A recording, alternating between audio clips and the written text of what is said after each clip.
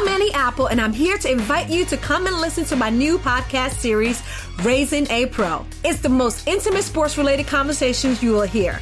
Each week, we explore the journeys of some of your favorite NFL players through the eyes of those that know them best. From Joe Burrow, DeAndre Hopkins, Myles Garrett, Ezekiel Elliott, Nick and Joey Bosa, just to name a few. With exclusive insights and information, we leave no stone unturned. Subscribe now to Raising a Pro on your favorite podcast app. HT Smartcast. You're listening to a Hindustan Times production brought to you by HT Smartcast.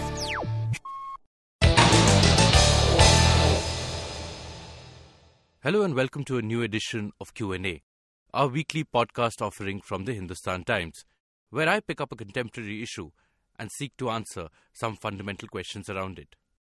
This week, I want to discuss the Delhi violence and go beyond the local, immediate triggers of the violence to what the episode represents. In particular, I want to ask the following set of questions. What is it that the riots in Delhi tell us about the state of India's governance and social relations? What was the domestic as well as the international fallout of the Delhi violence? What are the lessons it offers us? What is the warning it gives us in terms of the situation in other states? To begin with, what is it that the Delhi violence reveals? We know that over 50 people have died.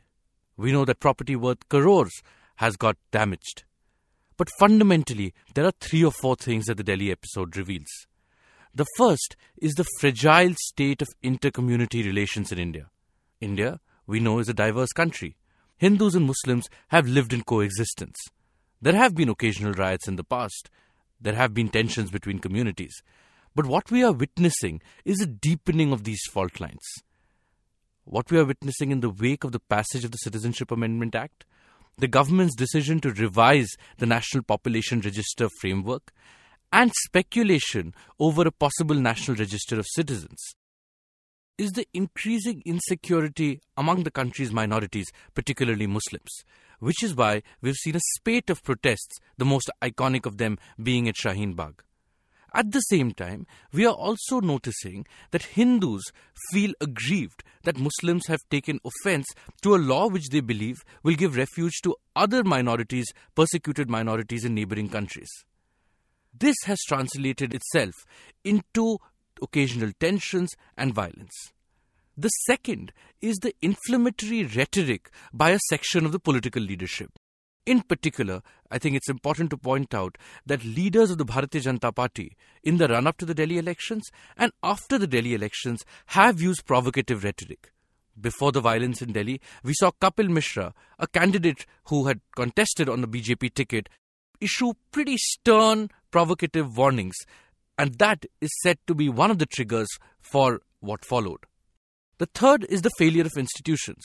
When there is a law and order issue, the responsibility of addressing it, tackling it immediately, nipping it in the bud, rests with police. In this case, the Delhi police has come across as either thoroughly incompetent or complicit in the violence. Its delayed response, its inertia, and the fact that violence could continue for over 72 hours without the firm projection of state power reflects poorly on the Delhi police. We have also seen from the Delhi violence the possibility of the misuse of social media platforms, WhatsApp, Facebook, and the role that fake news and rumors play in fomenting tensions. What has been the fallout of these riots? Domestically, as I mentioned, people have died. There has been damage to property. But it goes beyond that. The episode has only deepened the polarization that exists both politically and socially. Domestically, we are also seeing Parliament being logjammed on the issue. The opposition wants to discuss Delhi violence immediately. The government is reluctant to discuss it and has said that it will do so after Holi.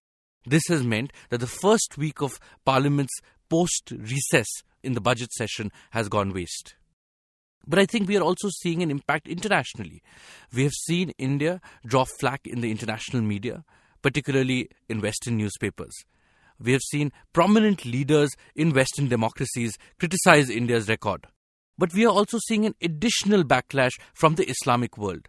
Ever since the government took its decision on revoking the special status in Kashmir, Turkey and Malaysia had been critical of India. But after the Delhi violence, several other countries joined ranks. This included Indonesia, an important Indian ally in the Asia Pacific. It included Iran, another historic civilizational ally of India, which has quite strongly come out against India's record of treating its Muslims. All of this runs the risk of frittering away the diplomatic gains that India has made, including in Narendra Modi's first term in office. What is the warning that Delhi gives us, particularly with reference to the situation in other states? Since intercommunity relations are fragile, and since there is a somewhat vicious climate after the passage of the CAA, I think it's important to keep an eye on 3 important states which are going to polls in the next year and a half. The first is Bihar. Bihar has had a history of intercommunity tensions. Remember the Bhagalpur violence of the late 80s. Bihar has had a history of intercommunity tensions and violence. And the opposition to the CAA, NPR, NRC package, as it were, has been quite intense in Bihar. There have been massive rallies in Simanchal, which is the Muslim-dominated area of Bihar. There has been a pretty good response to the Padyatra and the march of Kanhaiya Kumar, the Communist Party of India's young leader. The Bihar Assembly itself has passed a resolution rejecting the NRC and saying that the NPR must be held within the old 2010 format instead of the additional questions which are being asked now. As elections approach in Bihar at the end of the year, it's important that leaders refrain from inflammatory rhetoric. Otherwise, the situation could turn violent. But the more worrying situation is in another neighbouring state of Bihar, which is West Bengal. West Bengal goes to polls in 2021. Many believe that the CAA was actually brought in to address BJP's political agenda in West Bengal, where it is seeking to challenge the dominance of Mamata Banerjee. West Bengal also has a history of political violence. The rule of law is weak, and we have often seen political workers from different parties engage in murders, in kidnapping, in pretty brutal exchanges. It is therefore important that both Trinamool and the BJP play their role in calming tempers. Unfortunately, what we are witnessing as polls approach is an intensification of this tension. The third state, which is crucial, is Assam. Assam is where the NRC process has actually taken place. Over 1.9 million residents of the state stare at an uncertain future. The passage of the CAA has also led to an upsurge in Assamese subnationalism, with many indigenous Assamese believing that this will lead to an increase in immigration, an issue that they have fought against for 3 decades or longer. It has also led to an upsurge in tensions between Assamese Hindus and Bangla-speaking Muslims. It is in these 3 states, Bihar, Bengal and Assam, that it's important that Delhi does not get repeated. What is it that Delhi tells us that we need to be careful of? 1. Inflammatory rhetoric of political leaders. Be responsible. Words have consequences. Asking supporters to shoot traitors is not responsible. Warning people that if you do not vote for us, riots will happen and nobody will do anything to save you is not responsible. What is responsible is building bridges between communities, even as you compete politically. The second lesson is the role of institutions, particularly the police. The police has to be autonomous of political pressure. The police has to be independent.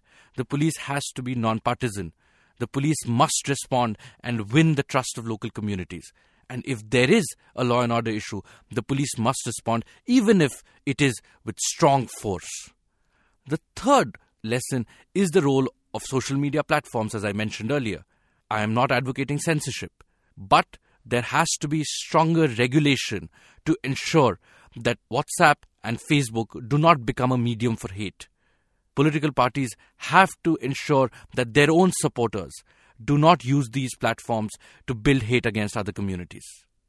If we do not ensure responsible rhetoric, if we do not ensure functioning state institutions, if we do not crack down on the role of fake news, we are going to see a repeat of Delhi in other states. That will be very worrying. That brings us to the end of this edition of Q&A. If you have questions you want to ask us, If there are issues you want us to address, please write to us at podcasts@hindustantimes.com. Please also follow us on all our social media handles, Instagram, Facebook, Twitter. We're at HT Smartcast. You can also find us on our new website, htsmartcast.com. We look forward to talking to you next week. This was a Hindustan Times production brought to you by HT Smartcast. HT Smartcast. I'm Annie Apple, and I'm here to invite you to come and listen to my new podcast series, Raising a Pro. It's the most intimate sports-related conversations you will hear. Each week, we explore the journeys of some of your favorite NFL players through the eyes of those that know them best. From Joe Burrow, DeAndre Hopkins, Myles Garrett, Ezekiel Elliott, Nick and Joey Bosa, just to name a few. With exclusive insights and information, we leave no stone unturned. Subscribe now to Raising a Pro on your favorite podcast app.